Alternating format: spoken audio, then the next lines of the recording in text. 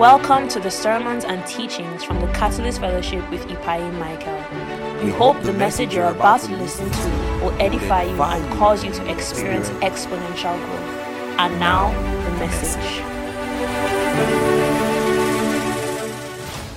I started a teaching series titled the Jesus series, and this is the third part of that teaching, and it's a teaching where we've been examining Jesus Christ. We've been speaking about Jesus Christ. We've been, looking at his deity, and in the first part of the teaching, we looked at his deity in the incarnation, where we spoke about the fact that Jesus is God. We had to prove the deity of Jesus to prove that he's not just an ordinary man, but he is God. And in the incarnation, we spent time talking about the virgin birth and him being the Son of God. We explained how he's the Son of God and also God. How possible is that? We explained how he received worship and the different things that make us believe that he is God and he's not an ordinary man. We explained that Jesus is God made manifest in the flesh, as his name implies, which is Emmanuel, that is God made manifest in the flesh. And we went through the proofs, the prophecies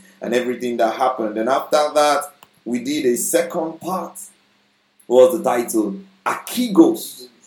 Akigos. And what did we say Akigos means? Chief leader. Chief leader. What else did we say Akigos means? Captain. Author.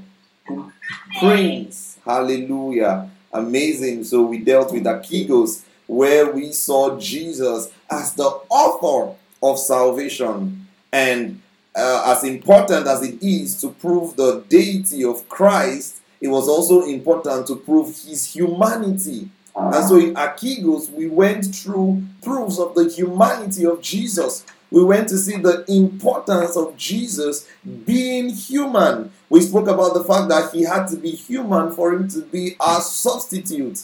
He was coming to die for men, so if he's going to substitute men, then he has to be a man. We spoke about him being our high priest, and if he's going to represent us, then he has to be a man. And we spoke about the hypostatic union, where God had to be both deity and human to really die for our sin. In the sense that if he's going to be our substitute, then he has to be one without sin. He has to be one who doesn't have the cost. Because if he has the cost, then who is going to pay for his own sin? Are you with me? So we spoke about him being our substitute and him being holy, being sinless. And for him to be sinless, he had to be God. And for him to be our perfect substitute, he had to be man. And that is the hypostatic union. And in Akigos, we also saw various other reasons why he had to be a man. Scripture calls him the first fruit of them that slept. That is an example for us. And we saw that God was working in Christ to work in us. Hallelujah.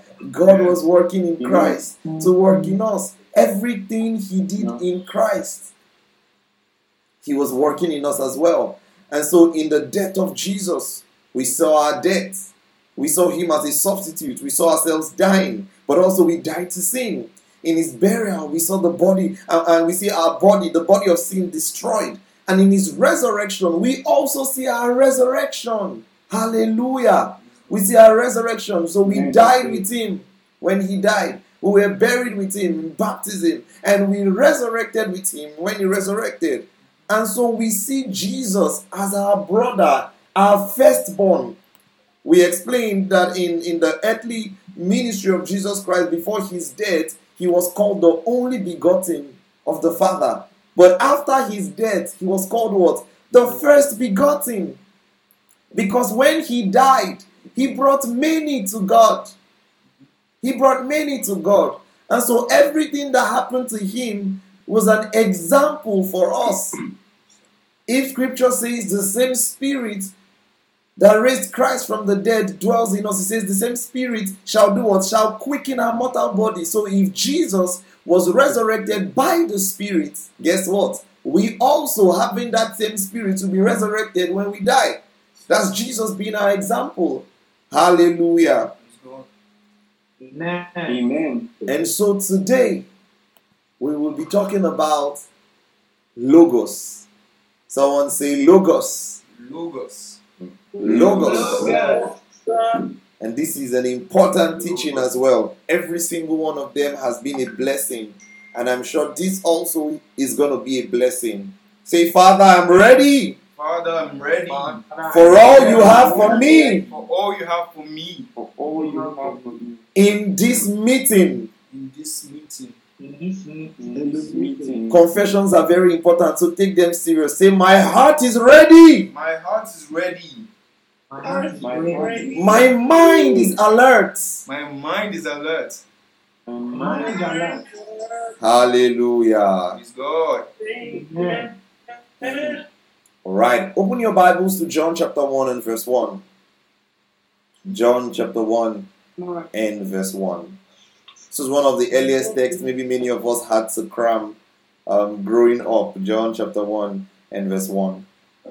And it says, in the beginning was the Word, and the Word was with God, and the Word was God. It says, in the beginning was the Word existed with God, and the Word was and is God. Hallelujah.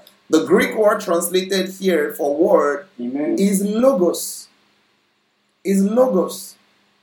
So in the beginning was the Logos. The Logos was with God, and the Logos was God. Hallelujah.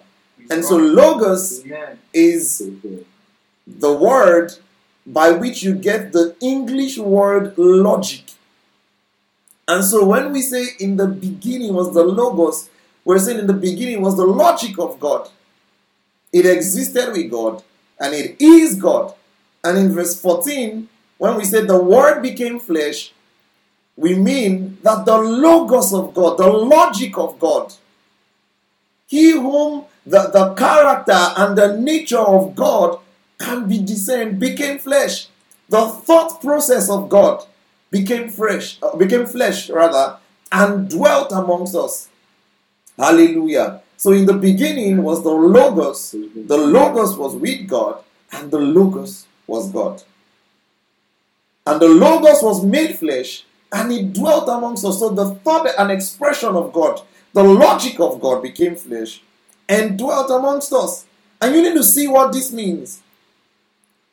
It means that if the Logos of God has dwelt in this earth with us, or dwelt at that time with them, He becomes the person who can describe God perfectly. What do I mean by that? If the thought and the expression of God became flesh, He becomes the only one who can tell us accurately who God is, because He's the logic of God. He's the expression of God. Hallelujah. Praise God. You need to see what this means also to the teaching ministry of Jesus. Because Jesus is the logic of God. He is the Logos of God. This means that whatever Jesus says has to be the truth about God. It places a premium on the teaching ministry of Jesus above every other thing we might hear. It places an authenticity on what Jesus taught above any other teaching. Let me explain this with an analogy. I've used the analogy of the black hole to explain so many things to you before. And I can use that also in this situation. Imagine there is a black hole here, a portal that leads you to a different dimension. No one knows what is inside of that black hole. Or even if it leads you to a different dimension, no one knows what is there. People keep entering into the black hole, but no one has ever come out. No one knows what is in the black hole. The day someone steps out of that black hole, whatever he has to say about the black hole becomes the most important thing for us to listen to. Why? He is from there. There has to be a premium on what he has to say, because he's from there. He has gone in there and he has come out.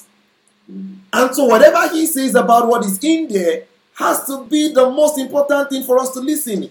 It has to trump every other idea, every other rumor, every other thought about what is there. Are you with me? Sir. And so the same thing applies for Jesus.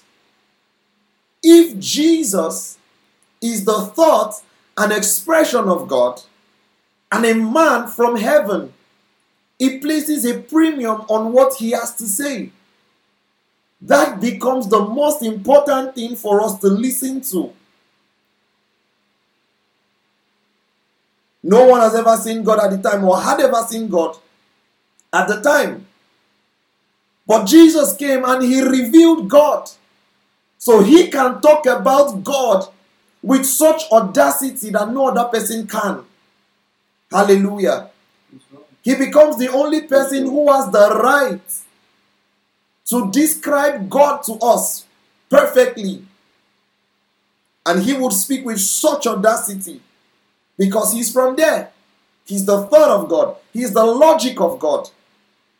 He's the expression of God. He's the thought process of God. He's God. He says the Word was with God. The Logos was with God. The Logos was God. See what the writer of Hebrews says. In Hebrews chapter 1 and verse 1. God, verse 1 to 3. God, who at sundry times and in diverse manners spake in time past unto the fathers by the prophets, has in these last days spoken unto us by his Son. And I said, sundry times and sundry manners, like I taught you in the last camp meeting, is polymeros kai polutropos. So in different ways and in different forms and in different times, God spoke to his people through the fathers and the prophets. But now, he's doing what? He's speaking to us through his Son, who he had appointed what?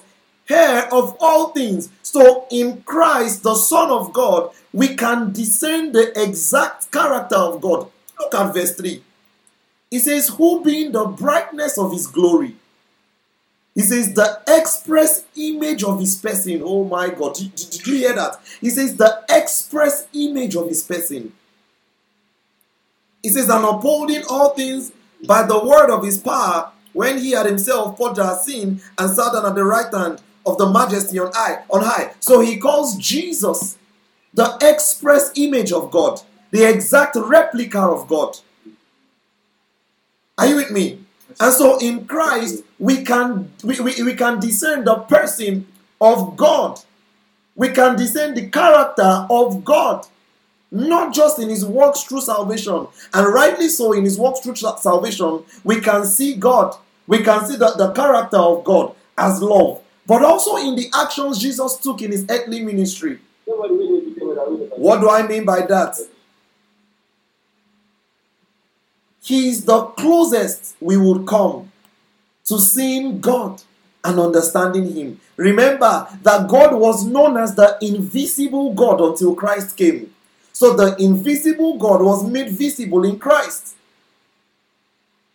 The God who could not be totally discerned was made discernible in Christ. Christ is the express image of God. He calls him the express image of his person.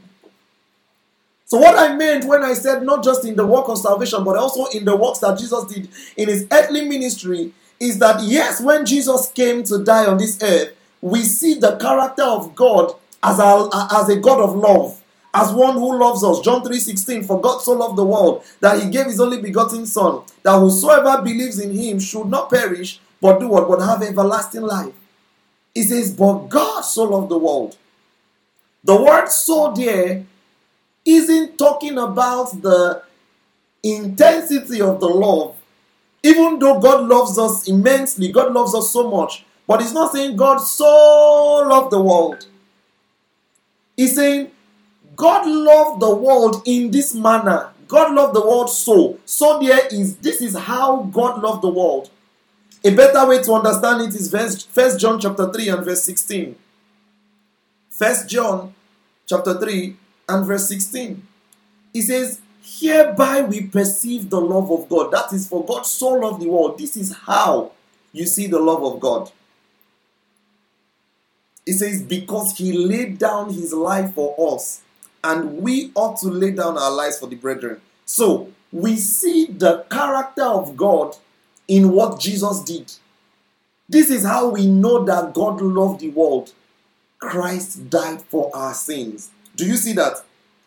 But what I was trying to explain was that apart from his work in salvation, we can discern Christ, we can discern Jesus, and know the character of God. So for example, Matthew chapter 8 and verse 16, scripture says, when the even was come, they brought unto him many that were possessed with devils, and he cast out the spirit with his word, and healed all. How many did he heal? All. So many times when the sick were brought to Jesus, Jesus healed every single one of them. This would help us know the character of God, that God is always interested in healing the sick. Are you getting what I'm saying? In seeing the actions of Jesus on the earth, we can discern the character and the nature of God. In the fact that Jesus healed every sick, we see God always ready to heal the sick. In the compassion that Jesus showed on this earth, we can discern that God is a God of compassion. In the way Jesus reacted to sinners, we see God's mindset towards sinners. Are you getting what I'm saying? Yes, sir. Yes, sir. Yes, sir. In the way he related to people, we can discern God just by looking at Jesus. And so we have to place a premium on the teachings of Jesus and what he has to say about God. You see, from the way that John is describing Christ, we have to see something. As a good Bible student, your understanding of Scripture isn't just from your conclusion on one text. I've taught you this when we learned on how to interpret the Bible. If you've not listened to that sermon, please make sure you do. It's a series, about 4 parts of it. It will help you. And as a good Bible student, we understand that we can't take one part of Scripture and use it to judge. We have to read the whole context. Hallelujah.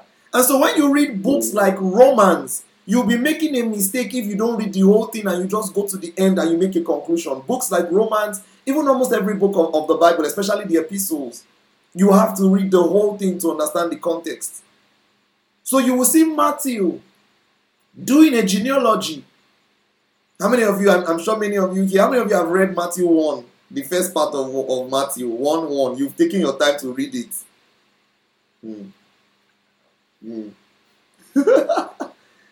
Some are raising up their hands, the others are biting their hands. Anyways, so that part you usually skip. There's a reason why it's there. You see, the writer of that book knew who he was writing to. The Jews believed that the Messiah, which was to come, would come through the line of David.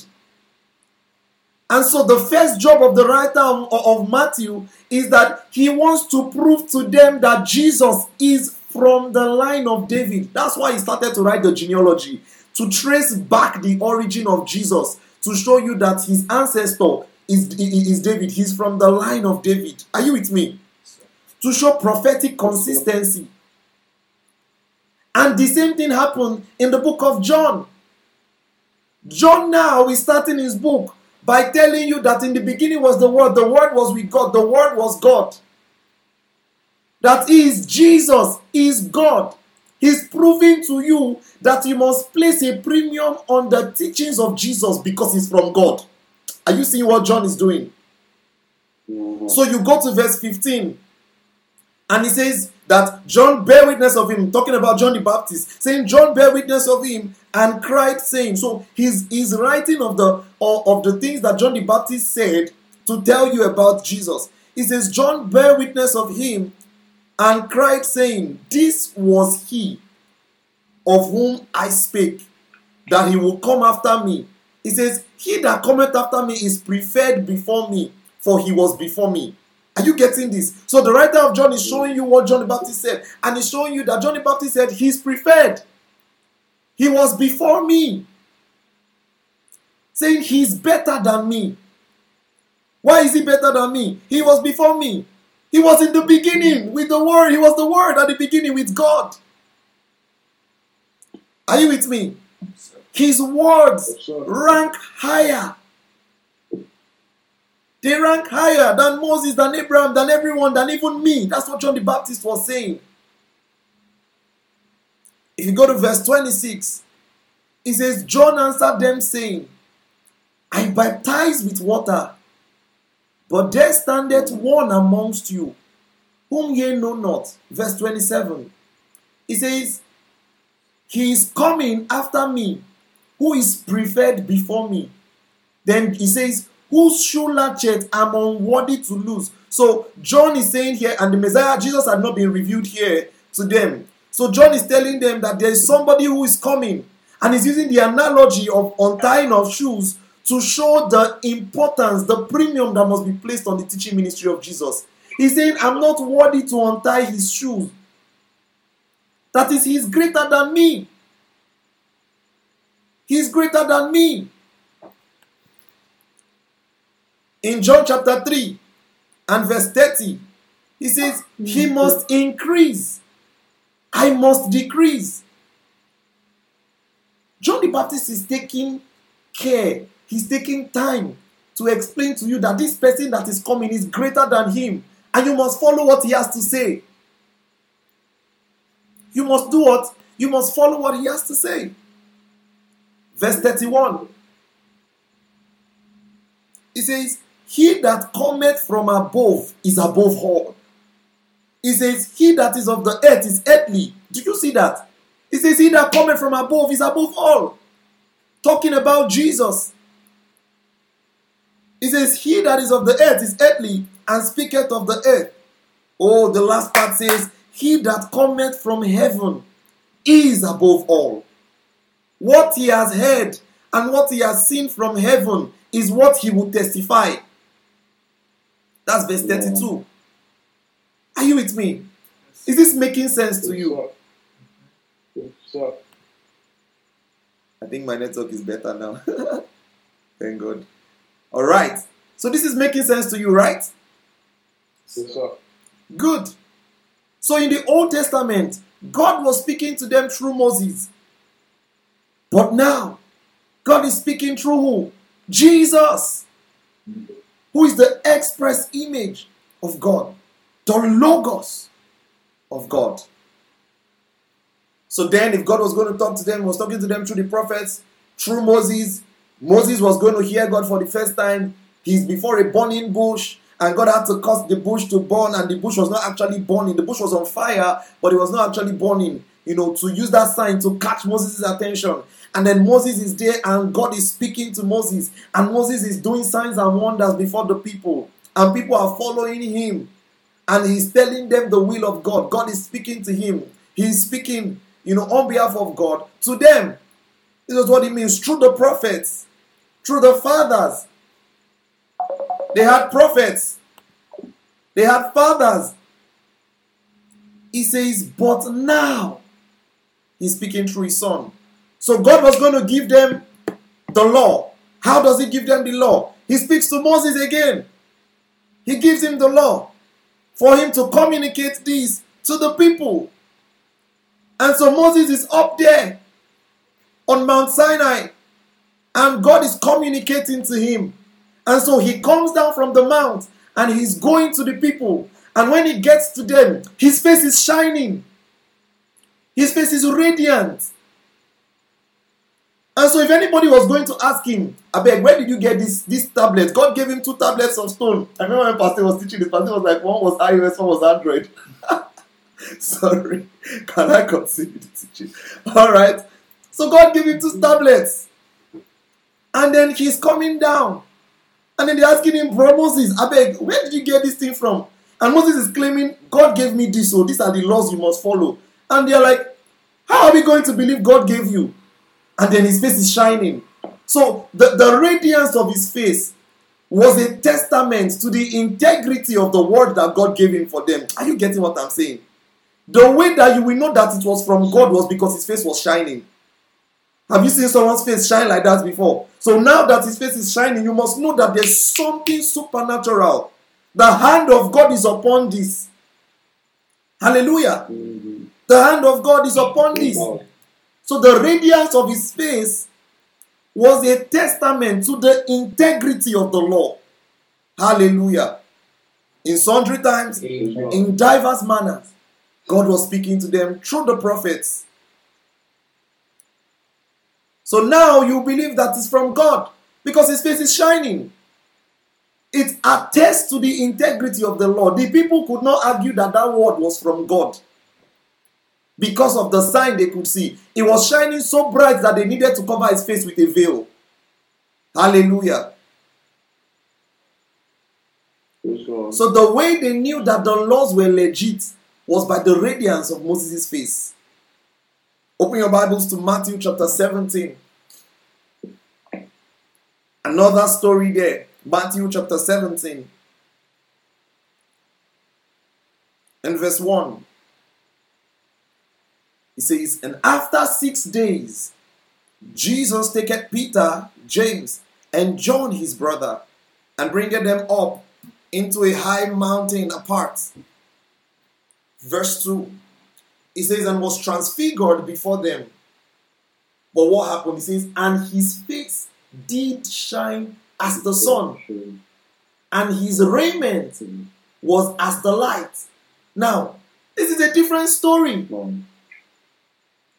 And now they are describing an experience where Jesus takes his disciples on top of a mountain, and then his own face is shining. What are the odds? Before now, only Moses had had that experience that his face was shining. But now Jesus has his own face shining. But guess what? Not just his face. Even his raiment was shining. This has to mean something. This has to mean something. So Moses had his face shining. Jesus is having a similar experience. But then the light is brighter. This is to show the intensity. There's a greater shining of the light. There's a greater intensity. The light is brighter. Both Jesus' face and his raiment, his clothes, were shining. The next verse, it says, "And behold, there appeared unto them Moses and Elijah talking with him." This is noteworthy. Wow. What are the odds that the only person who has ever had a similar experience is showing up on the scene when Jesus is having that experience? Are you getting what I'm saying? Yes, sir. The same person who has ever had that experience is showing up. So Moses and Elijah appear and they are talking with him. And then in verse 4, Peter answered and said unto Jesus, "Lord, it is good for us to be here. If you will let us," it says, "if you will, let us make here 3 tabernacles, one for you, one for Moses, and one for Elijah," that's Elias. As per these are the OGs of our faith. Do you know what it means? If you are like an Israelite, a Jew, the OGs of your faith are present. Elijah, who has not heard details, Brosely, Moses, OGs of the faith are present. Yeah, make we do tabernacle. One for you. We respect you, Bros J. Elijah, let's do tabernacle for him. Moses, this is an important site. Fire bender and what? And water bender. Alex. OGs of the faith. But scripture says, while Peter yet spoke, I feel like the Bible has the habit of cutting Peter short. In Cornelius' house, while Peter yet spoke, they always shut him up. Now, while Peter yet spoke, I'm kidding. But he says, while Peter yet spoke, what happened? He says, a bright cloud overshadowed them. And behold, a voice out of the cloud said, "This is my beloved Son, in whom I am well pleased. Hear ye him." to know what this means. God is attesting to the sonship of Jesus and says, listen to him in the presence of OG Elijah and OG Moses. Like, your OGs are here. The same people that have had, the same guy that has had a similar experience as Jesus is here. And God is present on the scene. And he's saying, I get your OGs are here. And they are here for a reason. Listen to this, my son. Hear ye him. Do you know what this means? Before the representatives of the law and the prophets, God is telling you to listen to the Son. This has to count for something. This is noteworthy. This is noteworthy. I taught you that the radiance of Moses' face was a testament to the integrity of the law. And so the radiance of Jesus' face is also a testament to the words that Jesus will speak, the integrity of the words that Jesus will speak. Hallelujah. God was endorsing Jesus. This was an endorsement of the teaching ministry of Jesus. His face was shining. God made it so clear that his clothes self must shine so that you know the intensity that comes with the teaching ministry of Jesus. So in the Old Testament, you had the teaching ministry of Moses on the law endorsed. And now you have the teaching ministry of Jesus endorsed, showing greater glory. You will get it now if you are following. 2 Corinthians chapter 3 and verse 7. Paul speaking. Sometimes it used to marvel me how Paul understood these things. Like, Paul speaking. Verse 7. He says, but if the ministration of death, written and engraven in stones, you know what he means by written and engraven in stones? Talking about the law. Was glorious. So there was glory there. When he's talking about glory, he was talking about the glory that was revealed in Moses when his face was shining. He says, so that the children of Israel could not steadfastly behold the face of Moses for the glory of his countenance, which was the glory to be done away. So it was glorious. The shining of the face of Moses was testifying to the integrity of the law, that you can trust that the law is from God. Verse 8, he says, how shall not the ministration of the Spirit be rather glorious? Verse 9, he says, if the ministration of condemnation be glory, he says, much more doth the ministry of righteousness exceed in glory. So if God attested to Moses through the glory, the same way God attested to Jesus through glory, through the radiance, but greater glory. Verse 10, he says, for even that which was made glorious had no glory in this respect, by the reason of the glory that excelled. So he's talking about an excellent glory, a greater glory. Go to verse 18. Verse 18 now says, but we all, with open faces, beholding as in a glass the glory of the Lord, are changed into the same image. From what? From glory to glory. That is, from the glory which was to the glory which is. That's glory to glory. Hallelujah. Even as by the Spirit of the Lord.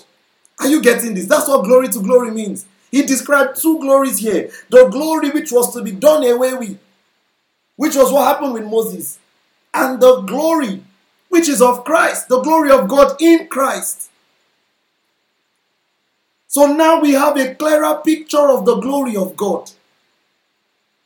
In Christ there is clarity. This time we behold with open faces, no covering. Are you with me? You need to understand what happened. if God was testifying to the teaching ministry of Moses by the shining of his face, the radiance of his face, and then at some point they had to cover his face, it means there were certain things in the teaching ministry of Moses that they could not understand. That's why there were many shadows, polumeros, kai polutropos, diverse manners, symbols. There were things in the teaching ministry of Moses that they could not understand. That's why his face had to be veiled. It says that what? That if the glory, are you all with me? Hope you all are following. I need to be sure. If the glory was a testament to the integrity of his word, now we see Jesus with clarity. Go back to Matthew chapter 17 verse 6. Let me show you something. Go back to that transfiguration story. Go back to the transfiguration story. Let me show you something. And this will blow your mind. Verse 6 of Matthew 17. It says, and when the disciples heard it, that is when they heard the voice of God speak, the lights covered everywhere, and they heard the voice of God. It says they fell on their faces and they were sore afraid. Now, what this is describing is the aftermath of what happened when their faces glowed. So, in Moses' time, the aftermath was that his face was shining, then they covered it with veil because they could not behold it. But the aftermath of the experience of Jesus, he says in verse 7, and Jesus came and touched them and said, arise and be not afraid. And when they lifted up their eyes, scripture says they saw no man but Jesus only. So listen, in Moses' time they could not behold his face even though it was shining. They had to cover it with a veil. But now in Jesus' time, Jesus comes to meet them and say, be not afraid. And they saw him. There was no veil. There was no veil. So if the radiance of the face was a testament of the integrity of the word, and Moses' own had to be covered, which means that some things they could not understand. In Jesus' own, it was open. They could see his face, meaning there is clarity in the teaching ministry of Jesus. Are you getting this? Yes, sir. Hey. There is clarity in the teaching ministry of Jesus. Unlike Moses, Jesus did not veil his face. Jesus did not veil his face. Go back to 2 Corinthians now and see what Paul begins to say in verse 12. He says, seeing that we have such hope, we use great plainness of speech. He says, and not as Moses, which put a veil over his face. You should be getting it now. He says that the children of Israel could not steadfastly look to the end of that which was abolished. In verse 14, he says their minds were what? Were blinded, for until this day remaineth the same veil, untaken away from the reading of the Old Testament. He says, which veil was done away. This is revelation. Yes, sir. This veil was done away in Christ. Verse 15, it says, but even unto this day, when Moses is read, the veil is upon their eye. Verse 16, it says, nevertheless, it shall turn to the Lord, the veil shall be taken away. Now, the Lord is that spirit. Where the spirit of the Lord is, there is what? There is liberty. So when he says, where the spirit of the Lord is, there is liberty, he's talking about liberty in revelation. Yes, sir. Yeah. Liberty in revelation. And now we can now say you behold the glory of God with open faces. Hallelujah. And you are changed from glory to glory. Do you get it? Yes, sir. So with this, you would clearly understand John 1:1 very well. In the beginning was the Word, was the Logos. The Logos, yes, liberty is revelation.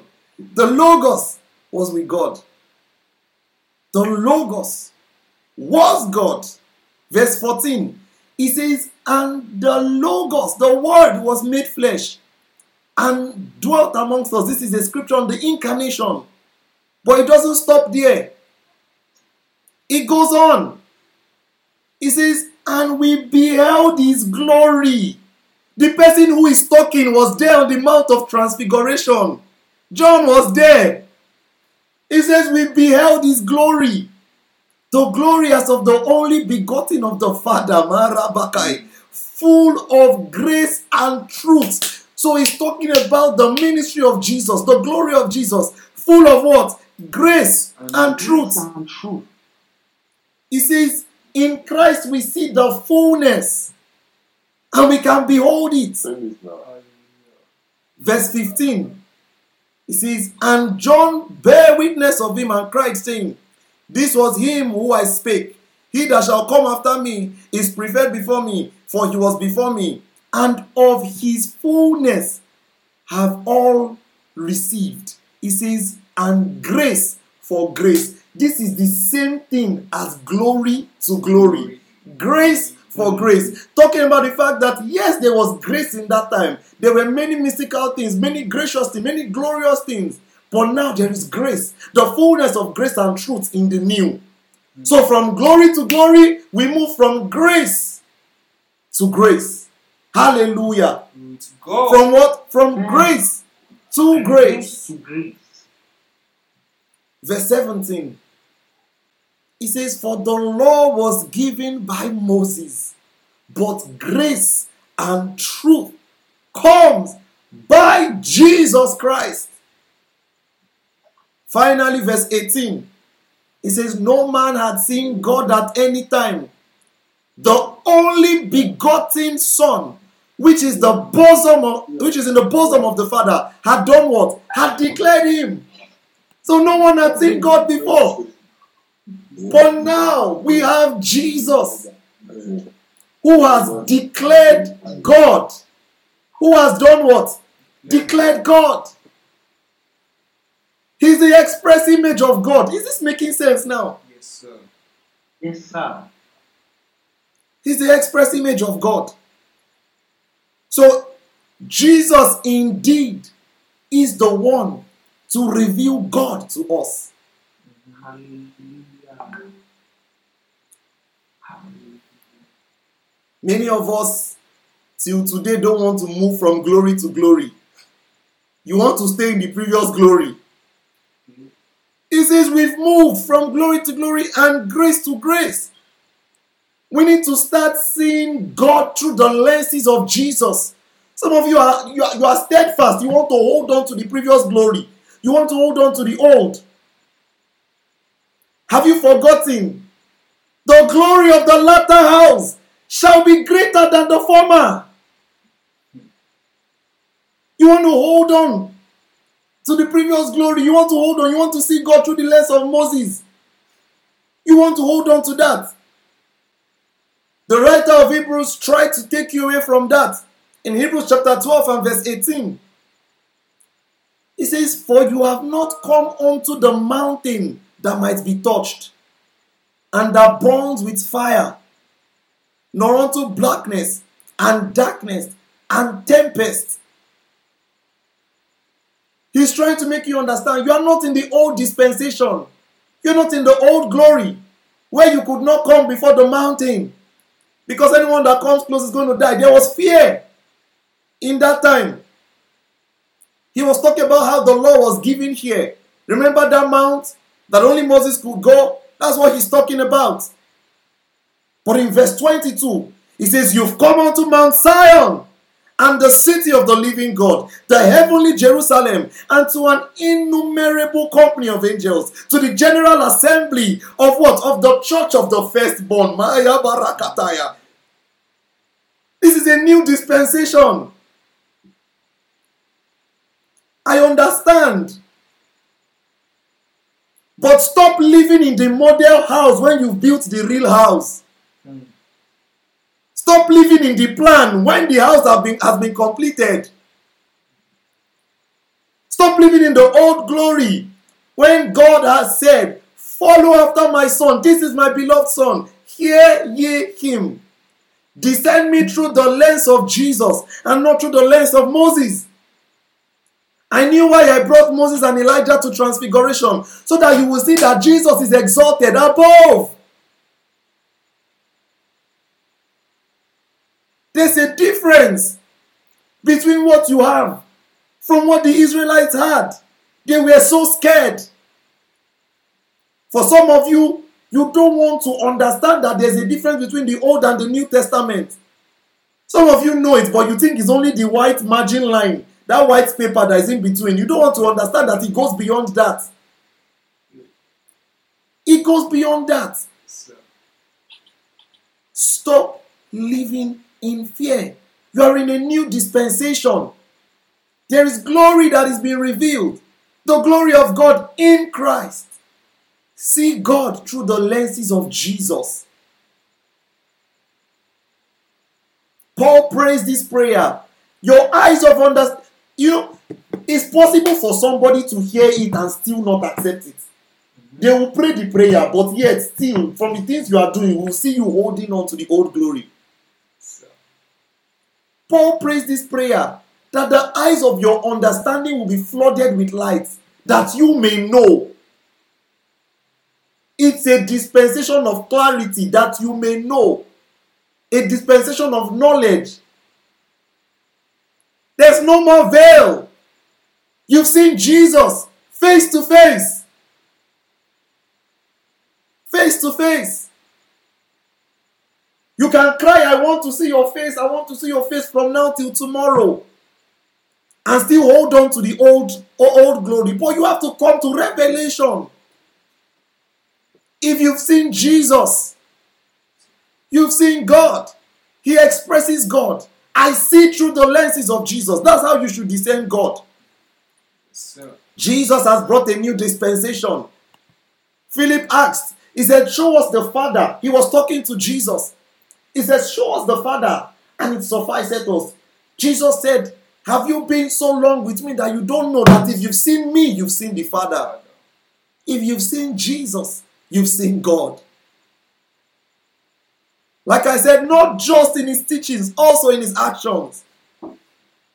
This has to change your approach and cause a revolution in your life. This has to change your approach. It has to change your disposition to the things of God. Stop seeing God as fire only. Fire that you cannot come close to. Stop seeing God as the invisible God that we cannot touch. He's more than that. He's now a father. He has revealed himself to us. That if Jesus could call him Father and Jesus is our firstborn, then we, the other children, can also say Father. This has to change your life, your mind, the way you view things. There are many ways this has to change you, and because of time, I will address just one of them. There are numerous ways. I'll address one. In that one, I'll address many. Are you with me? Yes. In that one, I'll address many. It has to change your mind. Now you have a new lens. A new lens has to view God. The true way God wants to be seen. The true way God wants to be seen. You have it. One thing it must change is your prayer life. What did I say? Your prayer life. A lot of people still want to see God from the old way. If your Bible should fall down now, you are scared that you turn to goats. That's not God. That's not the lens of Jesus. That's the lens of Moses. Your Bible should fall down. You say, I'm not worthy any longer. I can't do ministry. Don't give me that mic. I cannot be a minstrel with such this. You want to hold on to the old, by all means. Let's talk about prayer. It must change your prayer life. The way you pray, the things you pray about. A lot of prayers that you made today, a lot of people are still praying like they are under the dispensation of Moses. You see prayer. When I hear you pray, in Luke 9 after the transfiguration, they went to preach. They did not allow them enter. You can read verse 51 and verse 56 in your spare time. 51 to 56. They did not allow them enter the city. And the apostles, 2 of the apostles said, call down fire on them. Do they know who you be? Yeah, you were exalted above the OGs. You want to enter city, then they stop you. Who you? Who is you? Where from? The Son of God? You are stopping him from entering city? Call down fire. But look at Jesus' response. In verse 55, scripture says, he rebuked them. He rebuked them. He says, you know not what manner of spirit you are of. That is, don't you know what manner of spirit you are of? He says, the Son of Man is not come to destroy men's lives, but to save them. This is the lens of Christ. Yes, sir. Some of you, someone ordinarily brushed you. If I call down the God of thunder on you, 16 years. maybe you want to do program. Just funny type of prayers. Some of you might be laughing and you are thinking this does not happen to you. You are doing the same thing when you pray for your enemies to die. Because if your enemies should die, who will be saved? Who did God come to save? Now, no more smiles at me. Good. Who shall we save? If you kill all the enemies, you pray funny prayers. Any man in my village fall down and die. Under the dispensation of Jesus. Some people want to hold on to that old thing. You say your God is not active. My God?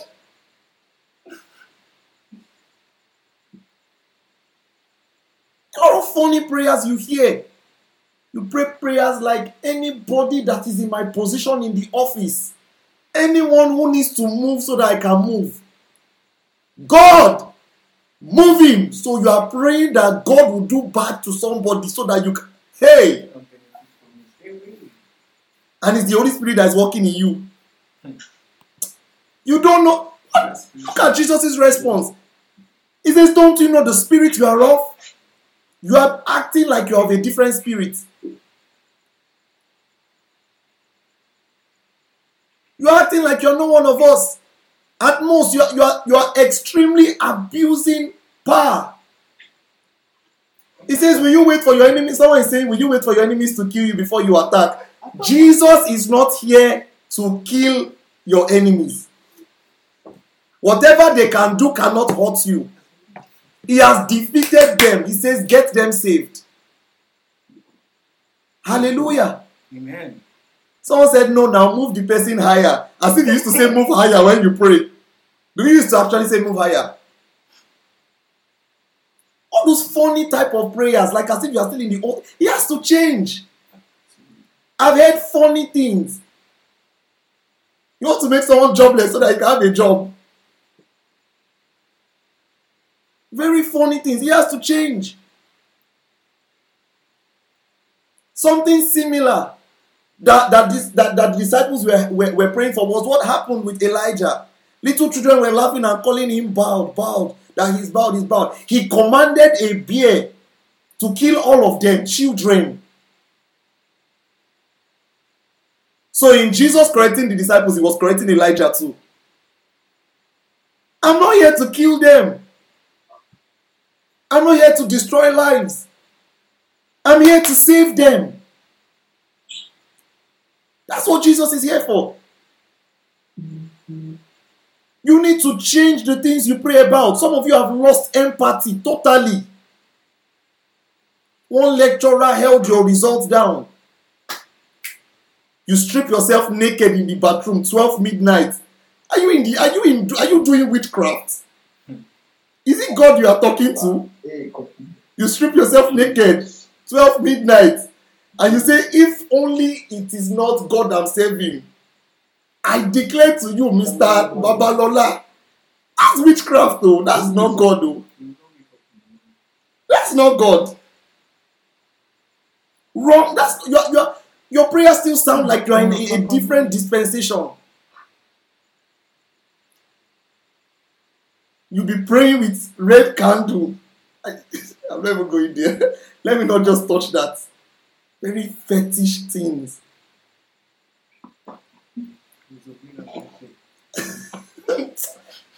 Hallelujah. It has to change your prayer life. You have to see things through the lenses of Jesus. What will Jesus do? Some of you WWJD, but you are not thinking about it when you are praying all those prayers. You are just that slang. WWJD, what will Jesus do? It's only when it comes to somebody forgiving you, remember what will Jesus do. When it comes to you acting it, you will not remember what will Jesus do. You have to see through the lenses of Jesus. You pray for God to kill your enemies. How will they get saved? How? Who then will we save? If you kill all the evil people, who then will go preach to? Who will go preach to buy it? When you kill all of them, how will they hear the gospel? How will the work of Jesus be effective in their life? Die, any small thing. Some assault and die. I don't know where you get where you got those prayers from. If you want to kill the person. You put some assault. They need signs. Listen, those signs are not for what you are using them for. Those signs are to get people saved. Go and check it. Signs are never for what you think they are. They are to get people saved. That's the reason why the gifts are there. Hallelujah. You have to change your mindset. What kind of God do you think you serve? We can as well tell you that you don't know the spirit you are of if you are behaving like that. That's not the spirit of Christ. You hear some people threaten others with curses from scriptures. I'm like,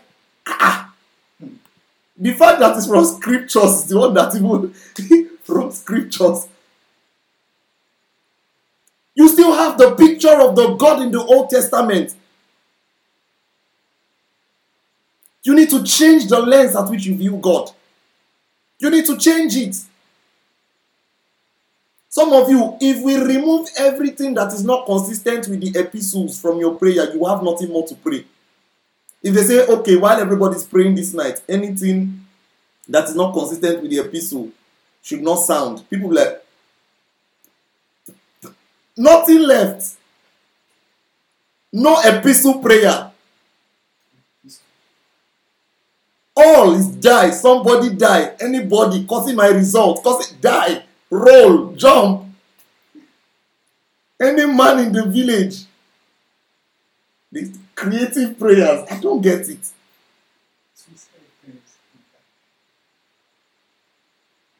Listen, you need to see that Jesus brought clarity to the character of God. If Jesus did not give anybody smackdown to die, you have no reason to be praying for them to do smackdown to die. I'm sorry. Are you following me?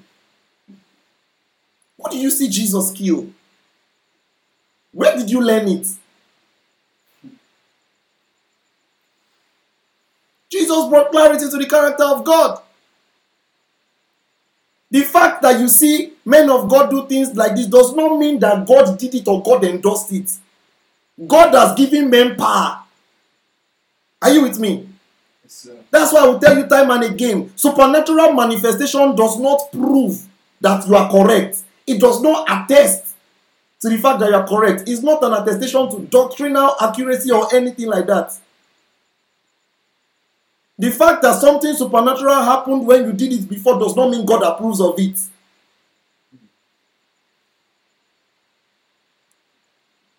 Peter said, the same way they carried the husband's dead body is the same way they'll carry your dead body. And she fell to the floor and she died. That's abuse of power. That's abuse of power. African magic. That's abuse of power. Do you know the God you serve? He's the God that they were going to arrest him to kill him. He knew that they came to arrest him to kill him. One of his disciples cut somebody's ear and he picked the ear back and he put it. Some of you will cut the second one, you won't cut the neck join. Look at the Jesus you serve.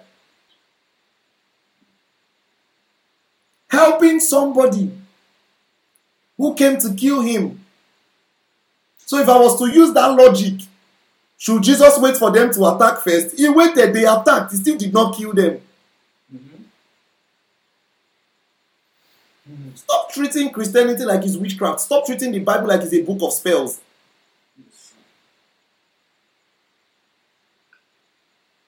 Some people are happy. Someone offended you. 2 days later, you heard he died. He said, that's why I said, no, don't they talk to me anyhow. Do you know the God I serve? It's not our God. It's a different God you are talking about.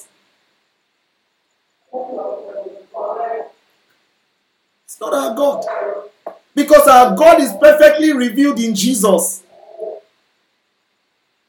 Our God is perfectly revealed in Jesus. And even his enemies, he prayed for them.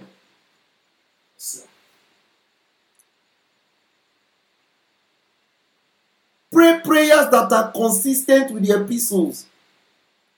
Pray rightly. Pray for the salvation of people that are out there. Pray according to the word of God. That's how we know you don't read the Bible. Pray according to the word of God. Praying according to the word of God does not tone down power.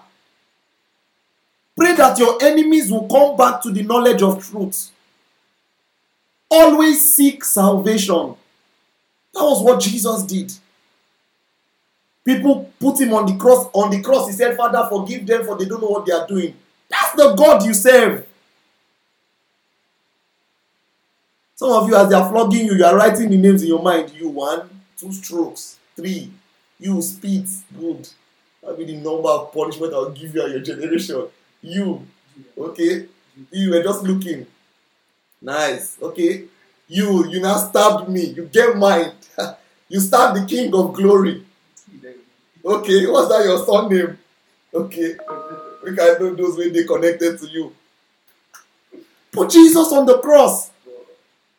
Listen at times 2. Jesus on the cross says, Father, forgive them.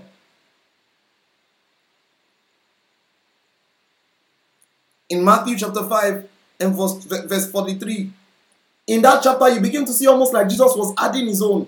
He says, you heard that it has been said, love your neighbor and hate your enemy. He says, but today I say unto you, love your enemies. Bless them that curse you. Do good to them that hate you. Pray for them that despise you and persecute you. So listen, when it comes to persecution, we are not praying for the people that persecute you to die. We are praying for what? For their salvation. So, We are praying for their salvation.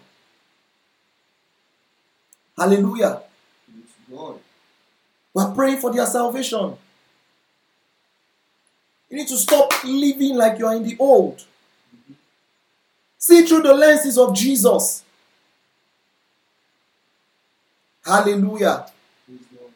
Let's talk a little bit about access. Even before I talk about some ordinary Bible drop, some of you are not. It's not a time of fear. It's a dispensation of clarity. You are praying and you mistakenly fat. How can I do such unholy thing in the presence of Father? And I'm not saying disrespect God and fat, but it's not a dispensation of fear. Someone will say you are praying in the toilet, there's a punishment waiting for you.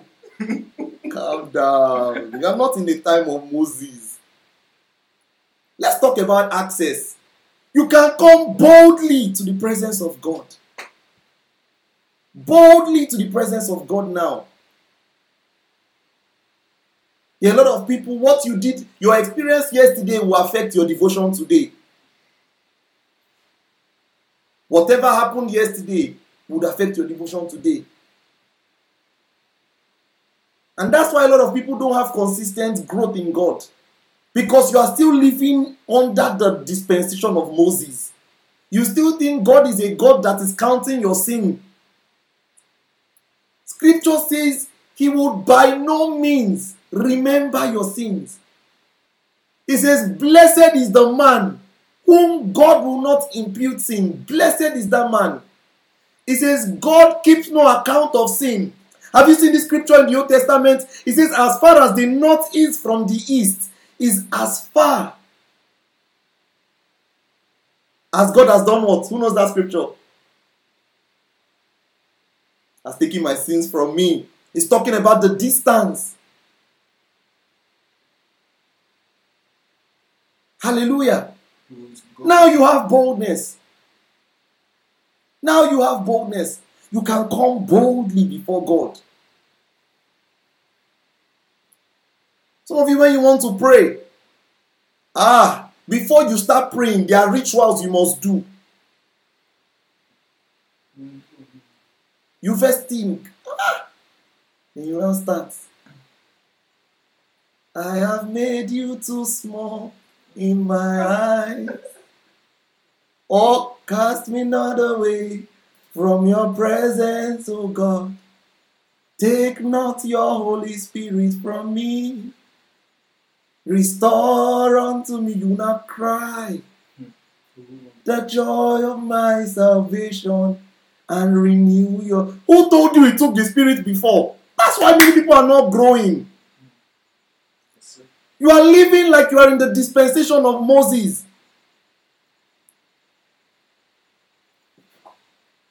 In the New Testament, scripture says, can your unfaithfulness cancel out God's faithfulness?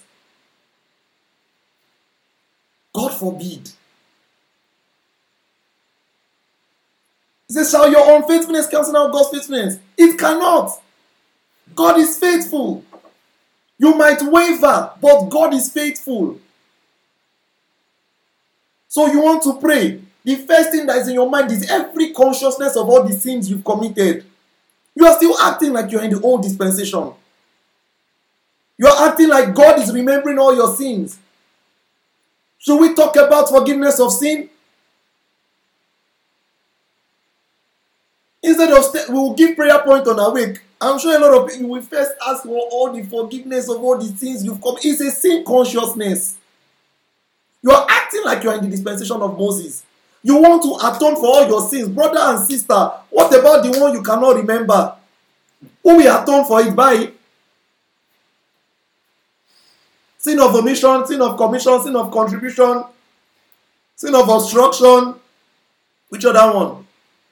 By my acts, thoughts, imagination, way, knowingly and unknowingly, consciously and unconsciously, verbally or... I don't know. Sin of pollution, contribution. But understand through the lens of Jesus that in his death, God has forgiven you all your sins. Sir. All your sins. Hallelujah. All your sins are gone. Present, past, and future. He's not saying continue in sin. He's saying I've forgiven your sin and I've given you a new spirit to cause you to do. So now you can come before me boldly. Some of you want to act like you are still in the Old Testament like the priests. So you are entering God's presence. I beg, hold the chain. Oh. If I die, just drag me out of this holy place. Say, Father, I want to enter the holies of holies. Oh, listen, it's different for us. The ritual has been done. Jesus has died already. The blood has been sprinkled. So we can enter his presence boldly. Boldly, not scared. A lot of people will pray, I'm not worthy to be here. If you are not worthy, what are you doing here? Christ has made you worthy. Hallelujah. This is important. This has to revolutionize your life and your prayer. Make you different. When you are coming before God, you know how to pray. You pray differently. You pray right prayers. You pray prayers that are consistent according to the word of God. Hallelujah. A lot of people find it hard to accept that their sins are gone. It has happened. There's nothing you can do about it as long as you believe it has gone.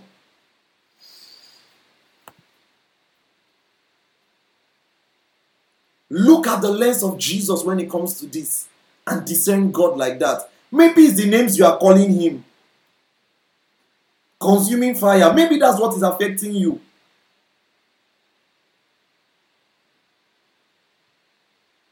Have you heard funny names? Let me even start. So a woman was caught in the act of adultery. And in the way you see the law, the law sort of favors the man. So nothing is happening to the man, but the woman is brought. And Jesus says, if you are without sin, be the first to cast a stone. Guess what? They dropped their stones and they went. And Jesus says, where are your accusers? Where are your accusers?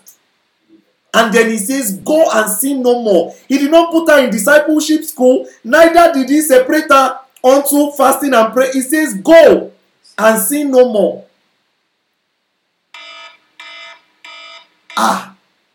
That's the lens of Jesus. Yes, That salvation can cause a total change of a person's life. Stop doing, what's the word? PA for God. So somebody got saved, the person comes to church, you're like, has she done believer school membership class? Why is she sitting in front? No, I don't get it. Why is she sitting in front? Has she restituted? Has she paid for her sins? I don't know, but you cut all these parts of this sermon. but this is true stuff.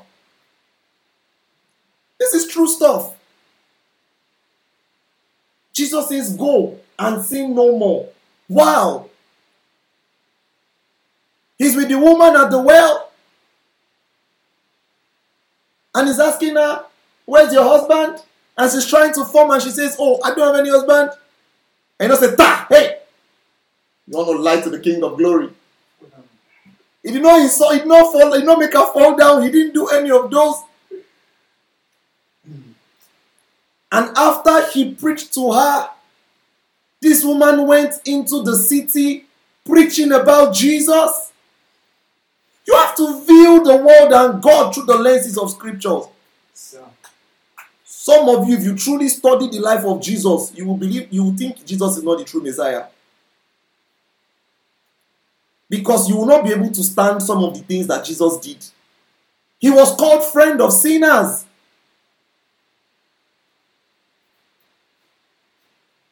Hallelujah. God. Some of you still find it hard to believe that salvation is by faith and not by works. They will keep on, you say, yes, I understand, I know grace, but you cannot say that that's just the end. You cannot say, why will you say just believe?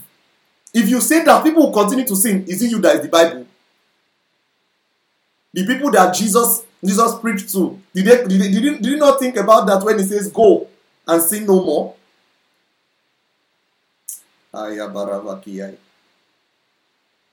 When you study the life of Jesus, a lot of people will have, naturally you will have problems with them unless you renew your mind. You are going to visit Jesus of Nazareth, the man that everybody has been waiting for, and then maybe you are coming to, even if it's your man of God, let's say it's even me. You are going to visit, you just said that the other, as you just said that else, but you just meet one of the popular women in the society known for bad things. She's rubbing her hair on Jesus' leg. You're like, hey. Maybe you heard that you see Nicki Minaj rubbing. Hey, man of God. Jesus. What is going on? You cannot just fathom it. You will stop following that man of God that day. You don't want to hear. Like he said, I don't want to hear. He said, you should know better. You should know better. We should not catch you in such positions. You know that you're a man of God. Why will you be doing? You need to renew your mind. If you carefully study the life of Jesus, many people will have problems with it.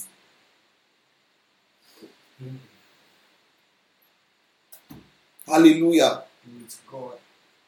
Do you know how bad that woman must have been for the guys that were good, the guys that claimed holy, to know that she was a sinner? You must be popular. You must be popular. Like, it was not only bad people that knew you were a sinner. That means your fame has spread abroad the world. But God is love. That's the dispensation that Jesus brings. God is love. He is good. He has always been good. And he will constantly be good. That's his nature. In the Old Testament, you might have seen him as a judge who judges us speedily and quickly, who judges the world speedily and quickly. But in the New Testament, he's a father.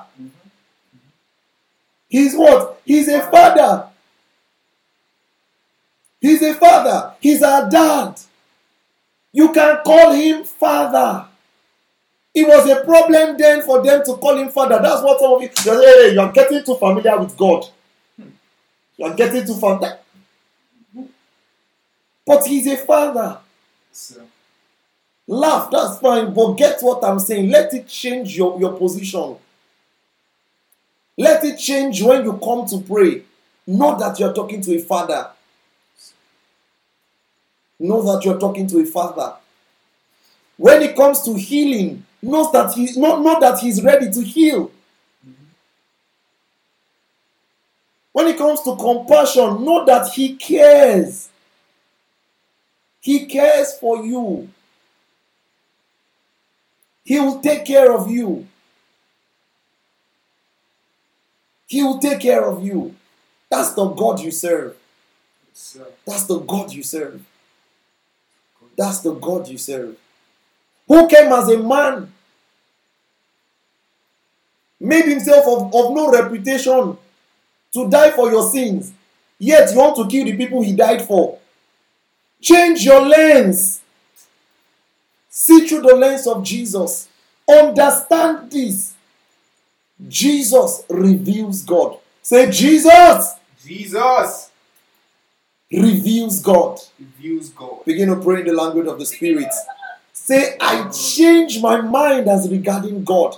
And I see God through the lenses of Scripture. Through the lenses of Jesus. I see the true nature of God. I discern God through Scriptures. Man de repaladabaya. Come on, pray. I can't hear you pray.